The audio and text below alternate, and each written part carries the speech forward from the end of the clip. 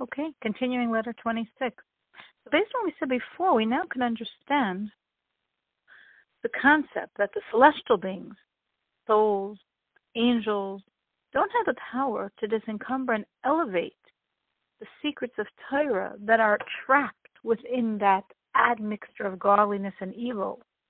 Because of the shattering of the vessels, there are these sparks of great godly energy that are trapped in this evil. And an angel can't release those sparks. A soul can't release those sparks. Only humans, only souls embodied in this physical world can do this. Because we're in a physical body, the physical body is known as the skin of the snake. So the snake is considered the embodiment of evil, absolute evil. The snake sheds its skin. So the skin is not as evil as the snake, and therefore it embodies this concept of the admixture, klipas noiga, mixing of godliness and evil. So because we're souls and bodies, and if we have this connection to the evil, we can weaken the strength of the evil by crushing the passion and subjugating the forces of evil so that ultimately all evil forces will be dispersed. So therefore only we, only souls in this physical world and bodies, can extract the holy sparks from the forces of evil and elevate them. So we alone can elevate the seminal wisdom of Torah, which these forces of evil are obscuring. And that's why the celestial beings, the angels and the souls, come to hear the insights of Torah learned by us, by humans in this world. The secrets of wisdom that we innovate and reveal that until this time have been in bondage, in captivity, in exile. And every Jew can reveal secrets of God's wisdom. Every Jew has insights he alone can discover in the laws, in the homiletics, in the revealed aspect of Torah, in the mystical dimension, each one according to the nature of the root of our soul and its affinity with each of these various categories of Torah.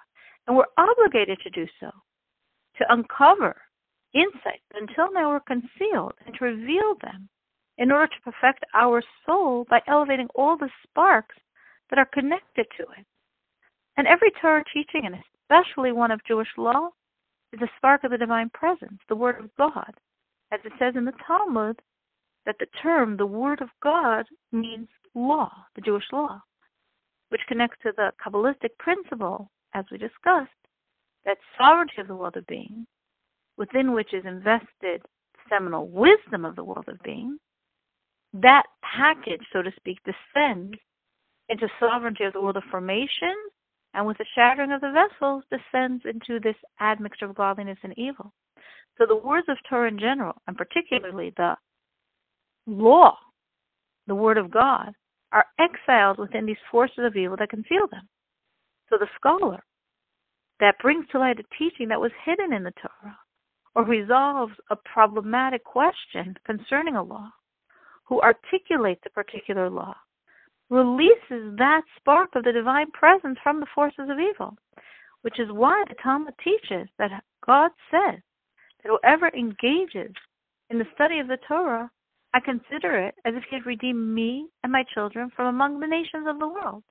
Because Torah study redeems the sparks of the divine presence, the sparks of the Word of God, from their exile within the obscurity of the forces of evil.